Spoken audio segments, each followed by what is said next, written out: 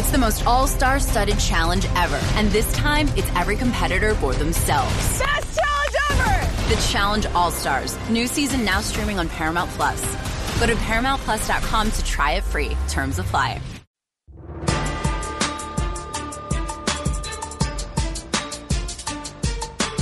What's going on? Welcome to Cannell and Bell on this Thursday. Danny Cannell, Raja Bell hanging out with you. A bunch of stuff we got to get to. We're going to preview tonight's game, Eagles and Packers. Jalen Ramsey is missing practice again for yet, I think it's the fourth reason this week. We'll break that down in a little bit. And we have to do some NBA too, as the Miami Heat are still interested in trading for Chris Paul. What could that mean for the Eastern Conference squad? That and more. Emory Hunt, as well as he does every Thursday, is going to get through some picks. I have a question for you. So I'm just doing the news at the update. I'm sure you've probably heard by now. Melvin Gordon is ending his holdout for the Chargers. He's reportedly going to join the team today. Won't play this weekend. Do you think, Raja, he's embarrassed? Like, I do. Going back in? Yeah.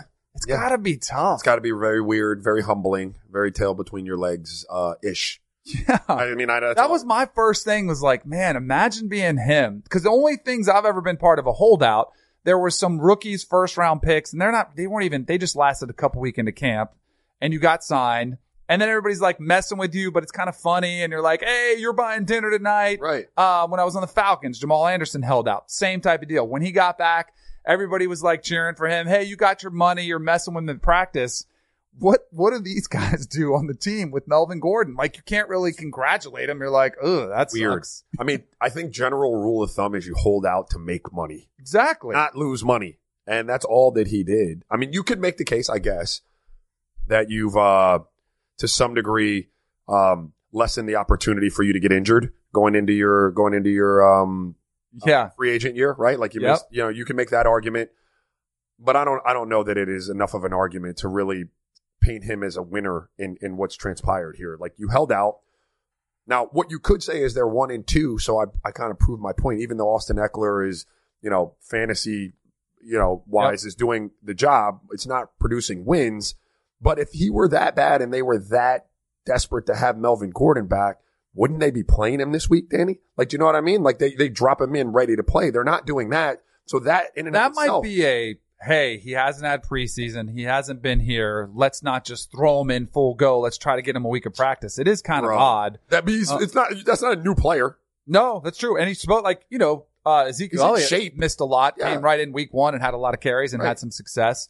So not only is it going to be embarrassing for him, it's going to be financially tough. Now, sure, he's scheduled to make 5.6 this year in his final year of his rookie deal, which is it's going to be prorated. 4.4? So, yeah, so you might subtract that out. But then the other issue that you have is you also have the fines. Oh, so that's separate from the proration of. Oh, yeah. Yeah. No. So you're already, the 3 games you just didn't get paid for. Right. But all those training camp practices, meetings that you missed. They've tallied 1.2. Oh, yeah. So it's a financial hit. I was also under the assumption that maybe one of the things that the Chargers do is, hey, let's just get him back. Let's put this all aside. Let's make sure we can have him for this final year of his contract is, you know what? That $1.2 million in fines, we'll excuse that. Apparently they're going after it. And that's the other thing. Like, again, Melvin Gordon, who gave him this advice? This is a full loss now. Oh my goodness. This is no longer like so much loss. This is a full loss. Yes. I mean, you're talking about a significant pay cut that he's going to take this year. He got awful advice. He should have never done this. And I do think he's a good running back. He's probably one of the top 6 or 7 in the league. But viewing yourself the same as Ezekiel Elliott, who means a lot more to that team playing with a younger quarterback, and you're comparing yourself in your situation similarly when you have a Hall of Fame quarterback and they don't view you with the same type of, oh man, we can't live without him, then you're taking that risk. And he swung and struck out big time. Well, and and I hope he gets paid, right? Like I hope he goes out there and tears it up. He'll get paid. I don't know that he's going to get paid in the same breath with the guys he wants to be paid with, right? You should now wrap your mind around that if you're Melvin Gordon. Yes. There was an opportunity for all of the teams to take a swing at you, right? They all looked at it and they were like, nah, we're good. You have to now wrap your mind around what that's going to look like in free agency. Someone's going to pay you, but they're not breaking the bank for you. So I mean, whoever's representing him, you should start like conditioning him to understand that now. Like, you come back, you're going to have a nice season, but we ain't going to be making what we thought we were going to be making. Exactly. And you still get a nice payday, still going to be there. But yeah, you got to reset the expectations there for sure. His backup, as you were mentioning, Austin Eckler, and this is the conversation with running back. Yes, they're 1-2, but it hasn't been like they've been atrocious. Austin Eckler's been pretty good. He's been getting you pretty good production with 4 touchdowns on the season. They're still averaging like 5.5 yards a carry. Like, it's not like you've had a precipitous drop with him missing. Like, your point is well taken about somebody coming in and not playing. Except, what did Ezekiel Elliott do? Right. Like, really, real talk. He came in midweek, right? Yep. You're playing, went out there and produced. Yes, played pretty well. When you mean that much to a team. And you can convince them that you've been in shape, and they've had to have this dialogue. They know he's not rolling in there 30 pounds overweight. Right. They play you if you mean that much to him. Yeah, for sure. The other situation that is still ongoing and unfolding with a player that's not happy in his current situation is Jalen Ramsey. So we had him with the flu, right? This is it's kind of like comical. And we'll hear from Doug Marrone in just a second. So he sat out with the flu. Right. Then he had the back and hamstring, supposedly both of those, where it was the second excuse. And now he has a third excuse where he said, hey, I have my baby's mama. She's about to give birth to our kid. Yeah. I got to go back to Nashville to be there with her. It's normal. Happens all the time. Yeah. But the timing of it is so crazy. Listen to Doug Marrone as he was talking about the situation with Jalen Ramsey. He's good now? Feeling better? From the sickness? Yeah. Yeah. And then when did the injury pop up? I don't know. I really don't know. He just gets tight, I mean, his back got tight. It's normal. His back has gotten tight before. My back's tight. A couple of guys' backs are tight. A couple of guys have hamstrings. I mean, everyone gets this stuff. So I actually heard that sound. If you're not watching us on CBS Sports HQ and you're listening on the podcast, I don't even know if you can tell the goofy look on his face, the way he's smiling and laughing. You can hear him laughing, but even seeing it, he's like, come on, you guys know this is all a facade. Like, we're all talking about something when we know there's a much bigger issue at play. Right. Because if you did have all of these issues separate, they're all excusable, right? I missed practice for the flu when I was playing. We've had players miss for a tight back. I missed practice time with a tight back. I had teammates who flew to wherever they had to go to, be by their wife's side or spouse's side, for their birth. All of them separately, totally excusable. What's interesting is that they're all lined up back to back to back in a player who is demanding a trade, where that's why Doug Marrone is like, what do you guys want me to do? Right, correct. And what can you do? Right. What can you do? Like, legitimate excuses. Here's what this is going to come off wrong. I'll probably get skewered for it, but I appreciate that he is working the system instead of just saying, hey, I'm not coming in, subjecting himself to fines and forfeiture of money. Like, he said, hey, I've got legitimate excuses. Yep. Here's what they are. If I'm disgruntled, I'm not going to be there. Whether you like that or not, it's actually, beneficial for him to do that rather than just say, I'm not coming in. Here's what Earl Thomas, right? Was that last year, 2 years ago with Seattle? I think it was last year. Won a new deal. Yep. Clearly they were going to get younger. He wasn't in the plans for them. He wanted to be moved. That couldn't be facilitated. He decided he was going to come to work, right? Now he was out. He didn't want, he said, you're not into me. Field. You're not into me, but played. Yep. What happened to him? Remember what happened to him? What happened to him? him? Got hurt. That's right. Got hurt out there doing that, right? Yep. I'm no longer in your plans. Now my value is diminished. Like, those are the conversations, specifically to football, that are really interesting to me. While I know he's under contract and he has a job to do, if he sees, and you're going to tell me about insurance and all that, I got it. Yep. But if you can't make a commitment to this guy, right, who is one of the best corners in the game and he's young, if you can't make a commitment to him, and then you're unwilling to trade him to someone who would make the commitment to him, what's he supposed to do? Right. Yeah. And let's just compare this to Melvin Gordon. Wouldn't Melvin Gordon been better off if he would have had a hamstring all through Absolutely. camp? And then he would have got to regular season, hey, my back is sore. Yeah. And, he would have been better off. I'm having a baby. Exactly. Whatever excuses you want to come up with. He's got the money in his pocket. Exactly. Yes. But what gets really interesting as this situation continues to develop, because the team reportedly said they have no idea when he's coming back. Like, hey, we don't know. Hey, is the wife giving birth today? Is it tomorrow? Does he just want to be there? Is he on call? Right. Because sometimes these things play out. Yeah. What if he doesn't come back? Like, and then what if it's next week and there's another excuse? Do they do something? Do they withhold his paycheck and say, hey, he's healthy enough to play, but he's not here. What are we supposed to do? That's where it gets ugly, and you feel like this situation is getting ugly. Well, it's getting ugly. Like, this is, I mean, all jokes aside, this is messy, right? And I think most teams can't be standing between you and a baby. Like, that's just a very weird place to be in. Right. But if you abuse, you turn it into like paternity leave. Yes. Like, now that's is an not issue gonna if you're fly. a team. That's not going No. to fly. And I would say even if it was a game, if he was saying, hey, I'm going to fly back for the game, I think it's open to criticism. You know, I mean, and you and I had this discussion before, especially in the NFL. I mean, I remember I was just married and there was somebody else that had missed practice and they were like, there's no way I'm missing the game. And my wife was like, yeah, you only have this many games. There's only 16 games. I realize the importance that is for your career. Hey, you have the rest of your life to be a good dad. Go ahead. You can miss that. But clearly Jalen Ramsey is going to be like, nah, I'm here for the birth of my baby girl. Yeah. That's a tough one for me. We've had this debate before. I was going to miss a game if I had to, but regular season. Now, what if it's a playoff game? Well, I was blessed because I was in Phoenix. Yeah. We had a doctor that was a big Suns fan. And what she did, my wife still curses her name to this day, was she induced her early so that I could get out of there and play the Lakers the next day. Yep. Which was appreciated on my end. Yes. But short of that was going to be a tough call for me because like that was my first son, and that's a miracle unlike any other, right? Yes. And so I don't ever fault a dude for saying, hey, man, I'm going to miss a game. You play that however, whatever's important to you, you play it like that. But I was probably going to miss that game if I had to see Dia be born. That's just what I was going to do. Right, for sure. Everybody has their own right. I do think this will get interesting, and we'll keep you updated on that as Jalen Ramsey. When does he come back?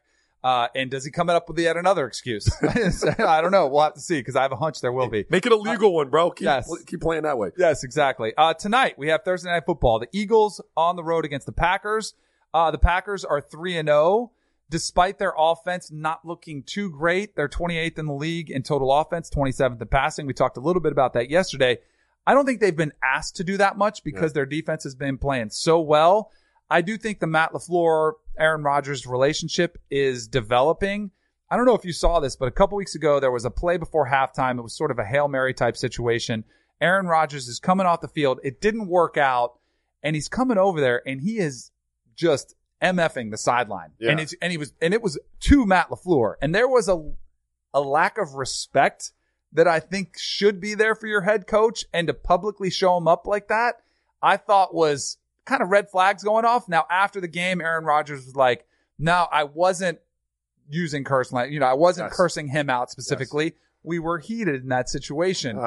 I think it's something to keep an eye on throughout this season. Now, they're 3-0. Those little blips like that can be overlooked. Wait, you're telling me that Aaron Rodgers had a similar situation to Jalen Ramsey and it wasn't covered the same way?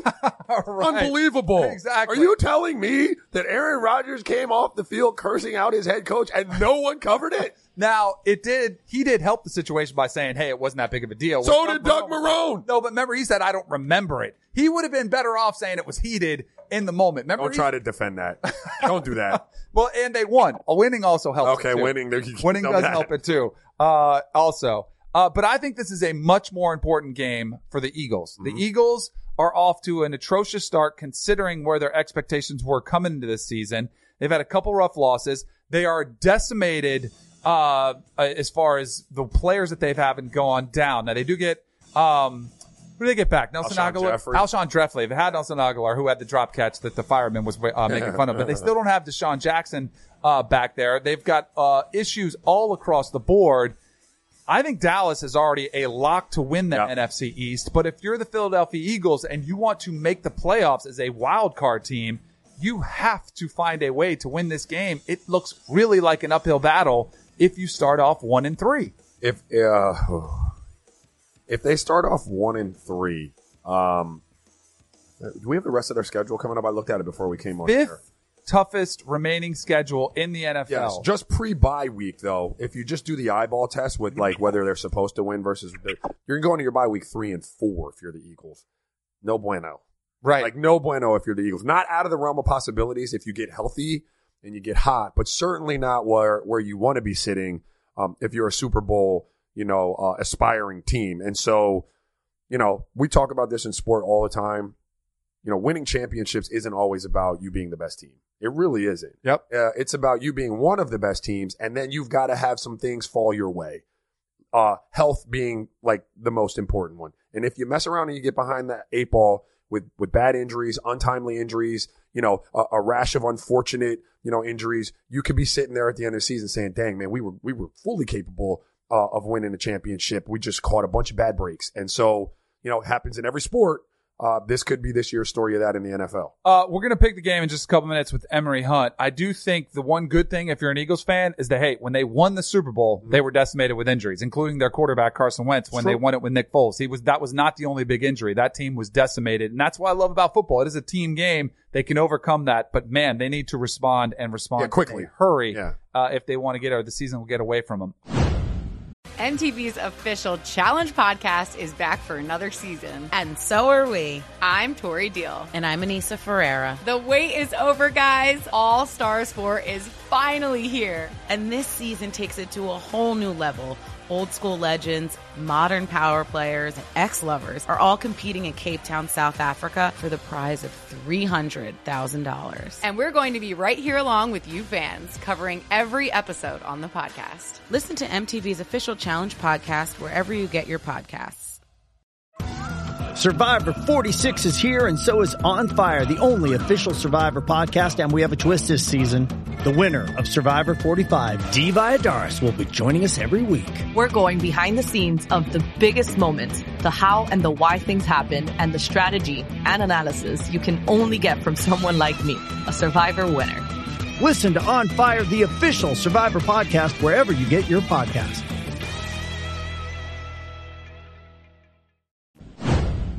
All right, welcome back to Cannell and Bell. Time to, as we do every Thursday, bring in our buddy Emory Hunt. Going to help us with some picks throughout the weekend. What's up, Emory? How are we doing today? What's going on, guys? I always appreciate you having me on. All right, I love it. So we were just talking about the Eagles and Packers game tonight on Thursday Night Football, talking about the importance for the Eagles to get back on track, even though they're depleted with injuries. The Packers, though, are a 4-point home favorite. Are you rolling with the favorite or the road underdog? I'm rolling with the favorite here, and not because of your usual reasons of Aaron Rodgers this, Aaron Rodgers that. The Packers are playing great defense, and quietly, they can run the heck out of the football. So I think those two elements, along with Aaron Rodgers, will help them knock off Philadelphia. So lay the points with the Packers.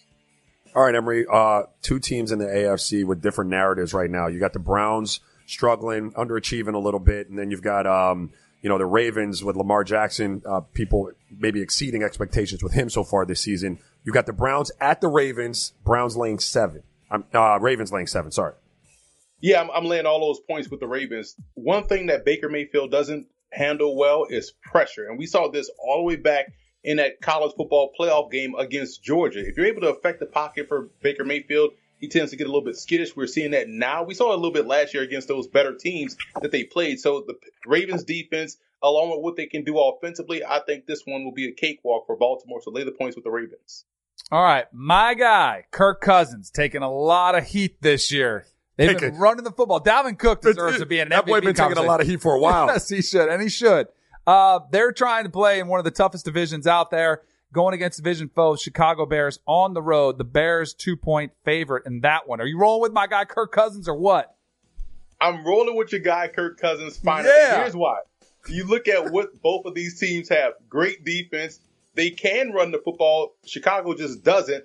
But when you have to trust a quarterback to make a couple of throws, I mean, honestly, you have to trust Kirk Cousins in this situation. So take the Vikings and the points in this ball game. I think they knock off Chicago. It's not a ringing endorsement for Kirk Cousins when you're comparing him making throws to Mitch Trubisky. Not when you're making 83, you know what I mean? million Come guaranteed. on, man. All right, Emory. Let's move on to college football. You have Rutgers at Michigan. Michigan kind of trying to rebound a little bit after that loss to Wisconsin. It's a big number, 27.5. Yeah, and I think they're going to try to come out and establish the ground game, get their passing game going early. And what a great matchup to do that than against the Scarlet Knights, who seem to struggle offensively to find that consistency within their game. So I would lay all those points with Michigan. All right, staying in the college game. I feel like this might be a biased one with your Ragin' Cajuns on the road against Georgia Southern, laying 3.5. I'm guessing you're rolling with your squad. Is that right? Definitely rolling with my squad, and I'm going to tell you why once again. Let me lay it out. I told people back in May the Cajuns go 4 deep in the backfield, and they've been winning with their running game. Quietly, they have out Georgia Southern so far this season, and Georgia Southern's defense, which usually is stout, has been tragic, to put it nicely. So look for the Cajuns to roll in this one. I'm going with the Raging Cajuns as always. Hey, yo. Okay. We got the UAB Blazers laying 3 at the Hilltoppers of Western Kentucky. I love UAB's defense, and quietly they can run the football as well. This is probably one of the more well-balanced teams in Conference USA. So lay the points with the Blazers in this one. I think they take care of business against the Hilltoppers. Good stuff, man. Appreciate it, Emery. Good luck with the picks. Appreciate you guys. Awesome. UAB, his last pick there, laying 3 against Western Kentucky. There was a story about them a couple weeks ago. So they were trying to increase fan involvement, get fans excited to go to the game. So they had an idea that they wanted to have a Komodo dragon at the game, like as a picture, like, hey, fan pictures, until they decided, they looked it up and they said, the Komodo dragon has like a poisonous bite. Yes, correct. Like it's a very dangerous animal. So they nixed that pretty quickly. Imagine if that had actually happened. Like somebody brought that out there. Komodo dragon? Yes. Who thinks that? Like just go your basic monitor lizard. Like you don't have to go full Komodo. Exactly. You don't have to bring one of those. Right. There was these things are crazy what they'll do to get fans at games. The University of Arizona had a deal where they were going to have a petting zoo at their soccer game, right? They were going to have a petting zoo. Yeah. So their official, Arizona Twitter handle says the petting zoo for the Arizona soccer game between so-and-so has been put on hold because the animals have escaped from the pen and are on the loose in downtown Tucson. They literally tweeted that out. And then they had an update. They said, okay, it's back on. The animals have been corralled. They'll be at the game. It was nuts. Some of these things they'll do. All right, let's continue with our picks. Virginia. Yeah. On the road against Notre Dame. Notre Dame is a 12.5-point favorite. I think this is one of the best games of the weekend. On a weekend, which is kind of a little bit, last weekend was so huge. There were so many great matchups. I think this one's kind of flying under the radar. I think you're going to find out a lot more about both of these teams. Who you going with? Oh, this is a tough one. 2 good academic institutions. Yes. Huh? Yep. Good at football, too. I'm going to take Virginia, Notre Dame to win, but I think Virginia is going to keep it tighter than 12.5. I don't know why I feel like that, but that's what I'm going to go. That's what my gut says. I don't like when we agree because usually that's a jinx, but I'm on the same page. So Virginia last week was playing Old Dominion. Mm-hmm. Old Dominion's not a team they should have. I think they were favored by 3 touchdowns. They were down 17-0. But then they came back, scored 28 unanswered, won the game. Right. So I'm like, okay, maybe they were overlooking that opponent to get to Notre Dame. Notre Dame, we saw that national stage. They're playing against Georgia. They impressed. I have a feeling Notre Dame's going to be a little bit hungover, physically. That was a physical ball game, late night. Yep. They get home late. You just it takes its toll on you. Right. So I'm going to say Virginia keeps this one closer as well. I don't want to say upset alert. I think they cover. I'm not going to call the outright upset just yet, but I'm going to go with Virginia there too in the 12.5 points. USC was on the Friday night stage last week. They get their quarterback gets knocked out, Keaton Slovis, on the second play of the game. Crazy. Matt Fink, who actually is their third quarterback, considering they lost JT Daniels also in the season, he comes off the bench. They beat Utah. It was an incredible game. Now they go on the road to face Washington. The Pac-12 has been a mess. Washington lost to Cal earlier. So Washington, behind Jacob Eason, who got back on track, is a 10.5-point favorite in this one. I'm going to say the Pac-12 is wacky and wild, and I think this will be a closer game than the 10.5 point spread. So I'm going to take the Trojans to cover in this one. Well, if you don't like us agreeing, you're not going to like the segment because I agree with you. I think USC is going to cover. I would say USC upsets Washington potentially. It's going to go down. It's going to be a late winning of a game by somebody. All of a sudden, Graham Harrell, their new offensive coordinator, looks like a genius because you've had 3 quarterbacks step in and none of them have struggled. They've been chucking the ball downfield. It's an offense that we haven't seen at USC in history, and they're running this kind of wide open air raid system. And whatever quarterback is, they're having a field day with some of these receivers. I think that big win for them was kind of a big, all right, man, there's not stress. We can go. Playing on the road, I think that could help them. Most important game of the week, biggest matchup of the week, NC State, a Wolfpack on the road in Tallahassee. So I rode Florida State is a 6.5-point favorite. I rode with my man last week, Willie Taggart. I'm going to ride with him again. Ooh. I think Florida State covers the number and NC State. They've got, at some point, they got to come out of like the the giving up a lead type of funk and actually close the door on someone. I think it'll be this week. I think they run away with this one. Bro, last week, I'm watching the Louisville game. Bro. They go up 21-0, I think. Yeah. And I was like, yes, because I took that game pretty heavily. I was like, Florida State's got to be better than what they've showed. They just need to get that win. So I'm thinking, this is exactly what they need. A nice, controlled victory. Yep. And then, like they've done every single other game, they get a couple penalties. James Blackman gets knocked out of the game. All of a sudden, they're finding themselves down. I'm like, are you kidding me? This team has the worst luck in America. Thankfully, they busted a coverage. They find Tamorrion Terry, wide open touchdown, come back and they get the win, and they cover, by the way. Is James Blackman out? Well, that's just Googling that. So Willie Taggart said if he's healthy enough to play, he's going to play. Yeah. When I saw the injury, it was nasty. He got folded, like folded in half. I thought it was an ACL for sure. Yep. Said it was an MCL. They said if he's healthy enough to play, he's going to play. A little bit more concerned if it's Hornibrook, but NC State is not that good this year. Come on, bro. I'm going to roll with Florida State as well. Dude, come on. I'm going to roll with Florida State. That's an obligatory. Like, I don't even. They should be Florida State fans should be offended that you even No, I was liberated just over that section of the game there. I do think if Hornibrook plays, I'm a little more concerned. I did not love what I saw at Alex Hornibrook coming off the bench. Really slow-footed in the pocket. Yeah. And that offensive line, you got to be getting that ball out of your hands. I did not love what I saw there. But even regardless, I'm going to stick with Florida State laying the 6.5. Other stories from college football. There were some pretty interesting things that happened. So if you saw the Bama game, and you probably didn't watch it because it was a blowout, there was this scene where the Bama wide receivers are on the field and they're playing rock, paper, scissors, right? Yeah. Rochambeau. They're doing this. So you can see them here. This is Devontae Smith and Jerry Jeudy, who's going to be a top 5 overall pick in the draft. So they're playing rock, paper, scissors. So everyone's like, what is going on? Jeudy won. Yeah, exactly. They're just like, are they just goofing around? He or rocked what? the scissors. He rocked the scissors. Yes, exactly. So people were wondering what was going on. They weren't just goofing around. So this is 2 players, and Henry Ruggs, another receiver on that team, explained what was happening. It's just because, I mean, we got playmakers everywhere, and at any moment, any guy can make a play. So once they got the play call, they knew, like, oh, this the route that's going to catch the touchdown. So they rock, paper, scissors over who's going to run that route. You can actually do that in the game. You can kind of decide who's going to be in what position. I mean, that's just a testament of what we do. We all know every position. So at any moment, we can move around. We know I can go on the slide, or Jude can go outside, or, something like that. So, if they see a big route coming up, everybody wants it. So we all in the game. So they rock, paper, scissors to see who. That's fantastic. So I've seen receivers fighting over who comes in the game. You know, we ran a lot. We did some 4 wide stuff, but a lot of times later in a game, you're running the football more, and you'd have 2 wide receivers in there, and it was more a battle for fight, like playing time. I want to be on the field because I know it's going to be there. Yeah. To have it happen on the field in between plays is hilarious. It's awesome. Yeah. And I love that it unfolded. My question for you, if you're a defensive coordinator, are you starting to watch to see who wins? And then you're like, no, we got to double that guy. He won. They need to do a better job. It's like when you cover your mouth when you play, they got to do a better job of that. Exactly. I find a different game. I think it's interesting though, because I wouldn't think that Nick Saban's culture was one where guys could decide where they wanted to play in the middle of a game. Like he could be in the slot, I could be out wide. Like that's interesting to me.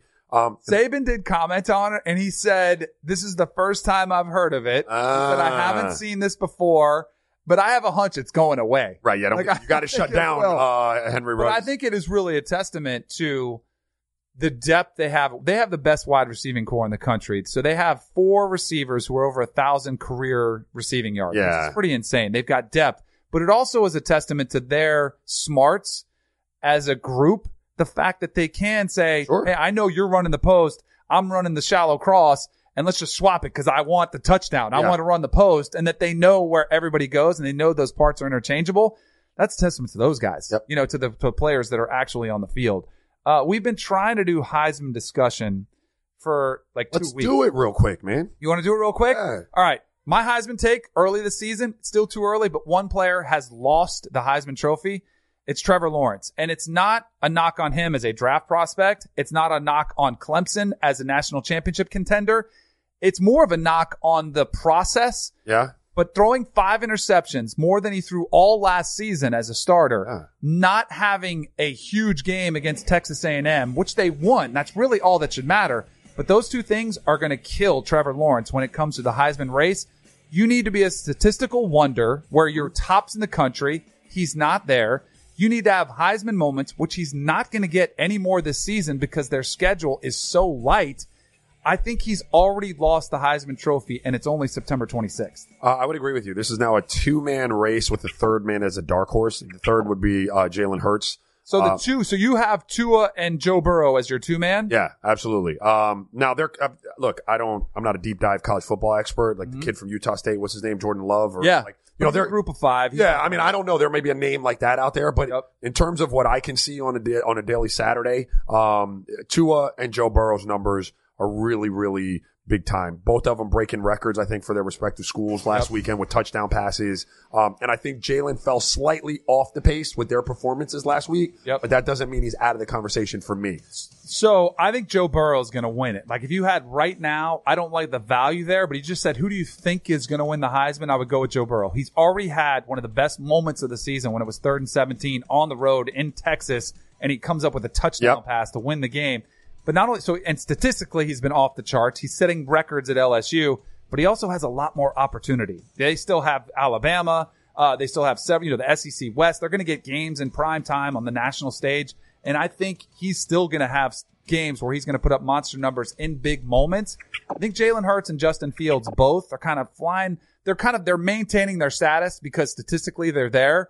But you're going to see Justin Fields in Nebraska on the road. Game day is going to be there. It's going to be a crazy atmosphere. That's an opportunity for him. And Jalen Hurts really hasn't even got to the meat of his schedule yet. Right. So it'll all take care of itself. But he asked me, who do I think is going to win at this point? I'd say Joe Burrow. He's got a really strong chance to do that. That's our Heisman discussion here after only 1 month of the college football season. But it's never too early to do some Heisman.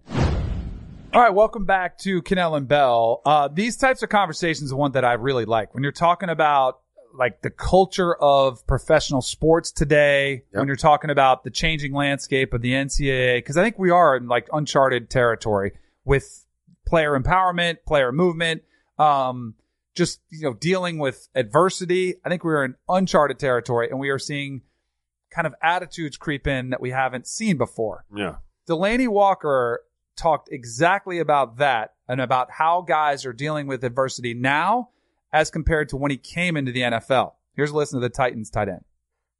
Yeah, when I came in the league in 2006, I know that's a long time ago, the atmosphere was a lot different. We were 1 and 2. It'd be some pissed off guys walking around here, calling guys out, team meeting without the coaches. But today's football, it's a lot different. Yeah. A lot of these guys can't take that. A lot of these guys don't like to be called out. They want to fight or they want to be traded. And that's pretty much where we're going today with this game. As you can see, the rule changes and everything is just different. All right, so a couple things to note there. I thought the biggest difference to me when I jumped from college to the NFL was a mindset of a loss is not that big of a deal, right? And I played at Florida State where we were playing for national championships. When we lost a game, it was devastating. It was the season is over. Yeah. This crushes our chance for national championship. And so it was really hard to overcome. So it was a big jump for me and a big difference when I go to the New York Giants. We lose a game. It's like, get my paycheck, go on for the next week. We'll see what happens. And it's continued. We weren't very good. My first couple years, the Giants were not good. 4-12, I think, was my rookie season record. And it was rough. Yes. But I was like, man, these guys don't care that much. So like when Delaney Walker's talking about it from that standpoint, hey, from 2006 to 2019, I don't know if it's changed that much. I think it has much more to do with the organization or the franchise that you're in. Sure. And every team, I think, has different personalities. So I would say it's something that as a franchise, you need to try to weed that out as quickly as possible and hold winning to a standard. But when you play 16 games and guys are making money and you can still make the playoffs and lose 4 games, you can be 12-4 and be one of the best teams in the NFL. It's harder and harder to sell guys on, hey, the loss is just a devastating blow. Well, you're saying you could lose like 4 games and you play 16. Think about the NBA where you play 82. Yeah. You could essentially be 500 and still make the playoffs. Like it's difficult at times to figure out like who the motivated, self-motivated guys are, the ones that want to win versus the ones that are doing it for a living. You know what I mean? And ideally, you find guys that obviously you're doing it to make a living, but you find the guys that are self-motivated that want to win, and I was blessed that I came into the league on good teams. Like I was on my first team, the Sixers team, went to the finals, and next year we were still a playoff team and weren't as good. And then I went to Dallas. We went to the Western Conference Finals, and I went to Utah, who had just lost Stockton and Malone, but they were always fighting to be in the playoffs. And then Phoenix had great runs. So that's all I knew. It was a long time before I got traded to Charlotte. When I got traded to Charlotte, things were a little different. Like, they weren't used to winning. We weren't really fighting to be in the playoffs. And, I saw very quickly, and it wasn't a knock on anybody there, just what, a losing type of culture looked like. And I had been ruined as a player because I could never wrap my mind around that. All I knew was how to scrap and fight to be, in the playoffs or chasing a championship. And, it was a stark, it was a slap in the face to see that, hey man, there are whole franchises and groups of guys that get drafted by these franchises that never know what it's like to be a pro and chase a championship or what that sacrifice looks like. Do you know what I mean? And so you're right. It's got a lot to do with an organization where you wind up. And if you're blessed or not to play in one that has the right culture, And there's definitely a big difference between amateur sports and professional sports. When you start doing it, the most important thing for most guys is the paycheck. Sure. Like, hey, I'm doing this to put food on the table for my family. Not only that, but to set my family up with generational type wealth in some situations. And that's an interesting dynamic. I also wonder what Mike Vrabel thinks when he hears one of his players, because he is kind of, it's an indictment on his own team. Now, he says it's a culture of all of sports, but his team is 1-2. Yeah, I think he was talking about his. I think so too. Yeah. It's like, if you're Mike Vrabel, who's the head coach of the Titans, are you a little bothered by this, or are you, hey, that's my leader, I want his attitude to resonate in our locker room? I think it's probably the latter. I think I hope so. Yeah. But I think Mike Vrabel and guys that played are probably cut from the same cloth. Like, they were the elder statesmen when Delaney was probably in the locker room. So he's probably seeing very similar things. Now, the challenge for coaches, I imagine, like in this day and age at the pro level, is having that progressive, attitude, being in front of it, realizing that there's a culture change and you can't treat people the way you were treated coming in, and figuring out, how to keep them motivated and how to hold them accountable and how to do the things that you need to do to them with these new attitudes that exist. I don't have the answer for that. Right. But the good ones do, they can keep their same philosophy, but just package it different to make it palatable for today's, athletes. Do you remember when we had Bill Cowher on at the Super Bowl? Sure. And I asked him about this. How do you coach today's player? And he said, you know what? Great players want to be held accountable. They want to be coached hard. I think it's really hard, though, to find those great players. I think there's more players that are kind of, their talent is winning out. They're getting drafted high and they're getting opportunity. And I don't know if they truly want to be great, or because there's a difference between playing football because you love the sport and you love the competition and you love winning, or playing football for what it brings you. Correct. And I think there's a big difference. And I think that's the struggle.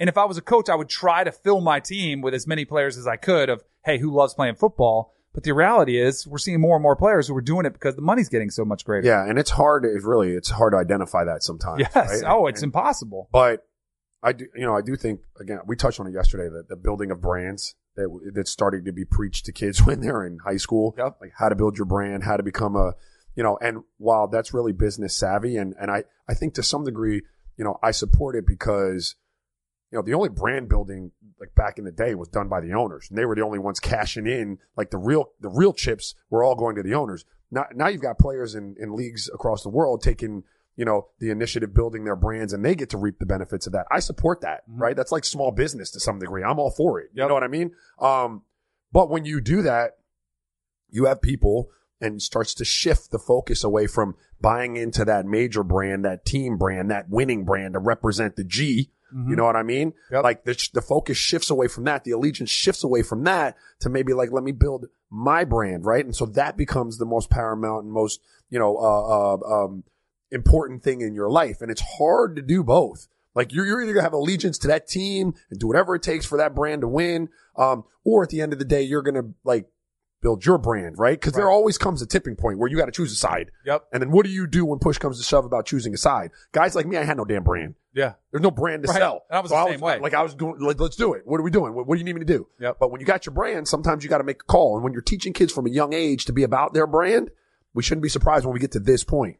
We're seeing that creep in all the time. I would say this, like an example is Odell Beckham in New York. And they obviously there was a a personality conflict, whatever. Old school Giants, Dave Gettleman is like, I don't want that player around anymore.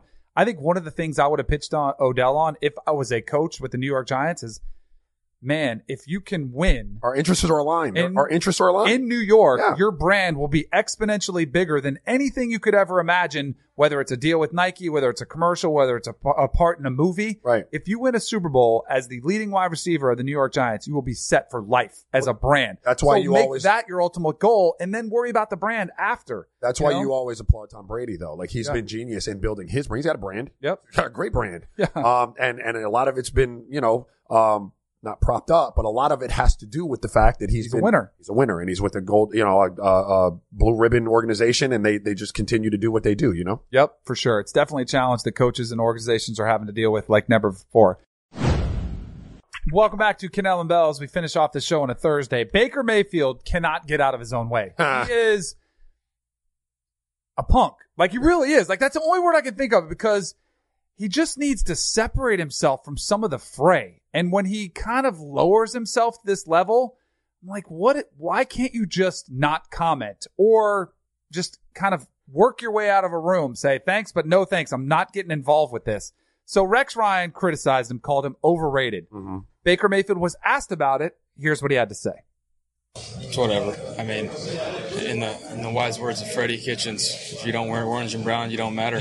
And Rex Ryan doesn't have any colors right now for a reason, so it's okay. Why couldn't you just stop after saying, in the wise words of Freddie Kitchen, if you don't wear brown and orange, then you don't matter? Like, just stop right there. That would have been perfect. That would have been perfect. Instead, he had to throw in the one more jab. Ultimately, it probably doesn't matter that much, but man, it makes him seem like immature, which is exactly what I've described him. He's immature, and he's going to get humbled himself. Like, he is not having a great year. Last year, he's chirping about Hugh Jackson, and it's okay. He starts having this incredible year.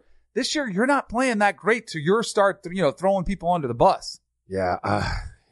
Look, man, it looks like he can't help himself. I had no problem with him defending himself. And to your point, the first part of it was perfect. Textbook. Boom. Next question, please.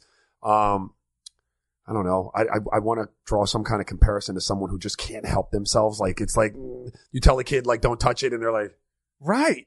They have to touch it. Like, and that was premeditated. You could tell. He had thought about a response, and he was going to respond with that. I just say, why? Again, I've asked this question a lot with the Browns and Baker Mayfield specifically. Why? What I don't know. Does it do? I don't have a good. I think it's who he is. I think he is a little punky. I think he does like to mix it up a little bit, and that's great. If you're on the field talking trash, is great.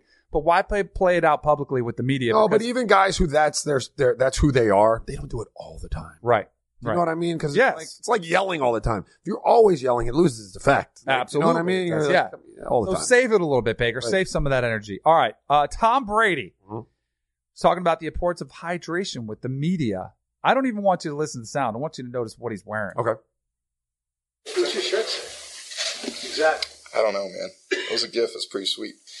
Where's your hydration? I got my water bottle. You got your coffee. You got nothing. Who's got water in here? Water. Smart. Thank you, guys.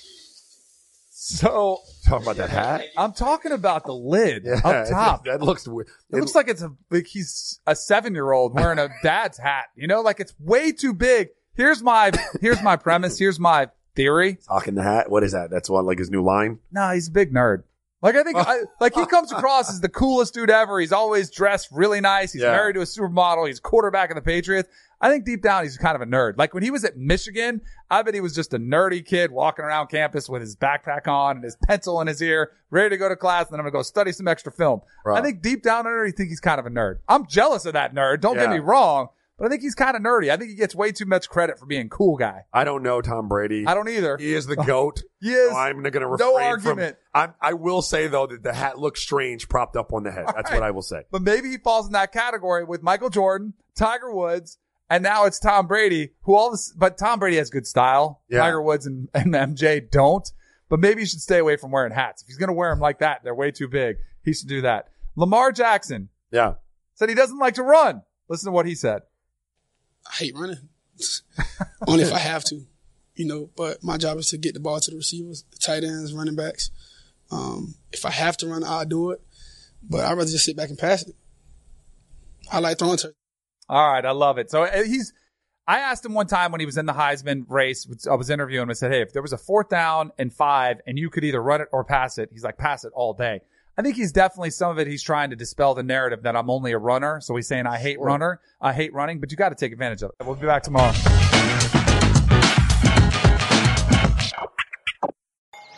Paramount Plus and the National Park Foundation present A Mountain of Zen. Are you still listening? Good.